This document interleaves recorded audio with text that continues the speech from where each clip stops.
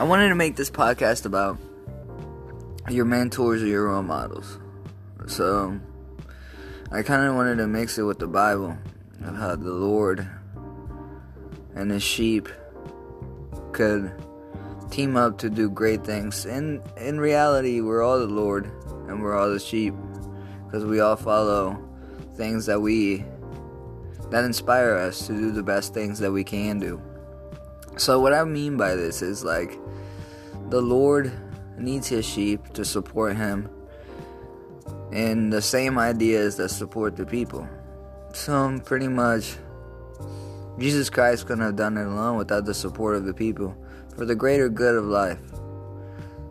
That's how I kind of wanted to mix it in today. Because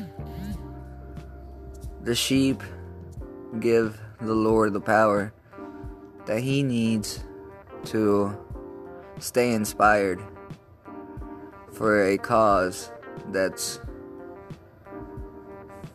for a better life, a better way of living for not just the Lord, but the sheep or whoever it impacts, or whatever company you work for, or whatever person you follow, or mentor, whatever your mentor stands for. You gotta stand for the same thing.